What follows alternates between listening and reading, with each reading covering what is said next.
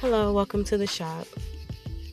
Today has been a rough day for me. I have no idea how your day has been, but my day has been rough, and somehow I'm still choosing not to give up, still choosing to press on and move forward in my life. There's some adjustments I had to make that I knew it was coming, but I would say I wasn't really prepared yet.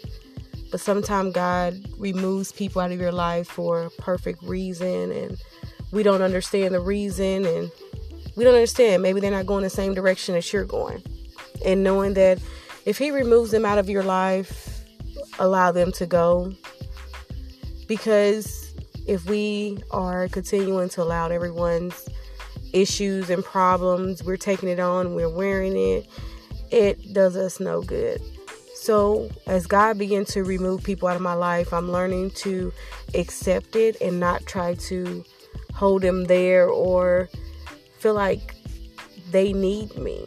And sometimes we can feel like that person needs you, but truth be told, you need more of God and they need more of God.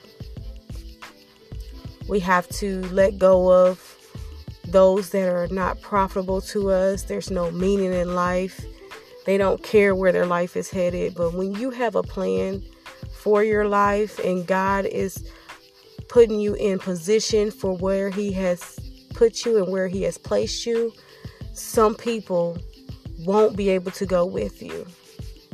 And it's sad to see loved ones not in the same position that you're in, and even your spouse. Even your spouse, if they're not in the same level where you are, in the same path that you are, God will remove them. And it's okay for Him to remove them. Don't try to hold them there. And just know that God is the one that's going to walk this thing with you, not them. And I found myself looking towards my spouse to walk with me because I wanted us to be one. But the truth is, he didn't want to be one. And it's like, am I stupid? How did I let this happen? And I had to stop wanting to beat myself up for whatever I thought it was.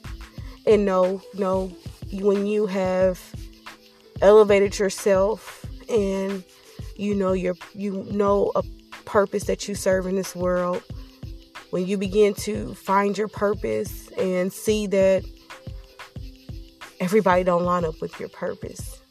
And I'm okay with what God is doing. I feel set free because I felt like I was needing to stay and work things out. But God is telling me I need you to walk away. Because if you don't walk away, people will take you for granted. They'll take everything that you have offered them. They will take it for granted. And you are so much better than that. You are so much more than what you allow to happen to you. I have allowed things to happen in my life that I was ashamed of. And it was very hurtful. It was full of pain. And I said, why is this continue to happen to me? Because God said, you're continuing to allow it to happen. You are allowing this to happen because you're choosing to stay and you want this perfect life.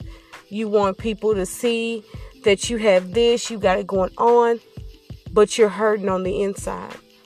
And He wants your happiness and your joy be the meanings of continuing to live your life. And I have found the peace and joy in everything. I'm at peace and I have joy in my life.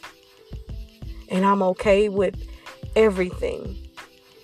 Because where God is taking me and where I am headed is so far greater than anything on this earth. So much greater. It's time to let go of those that feed you no purpose in life. It's time to let go of those that cause you shame and hurt and just bitterness and everything. You have wasted enough time in your life that you have not been able to appreciate life that you have.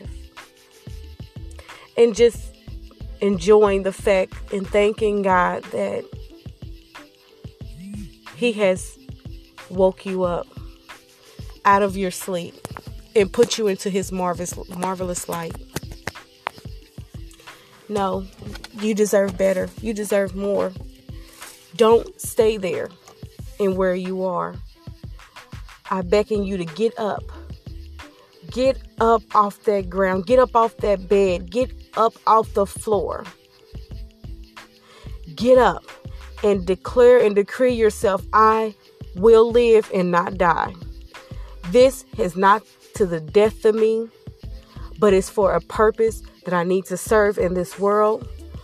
And if it hurts like heck, God's word is a band-aid to your pain.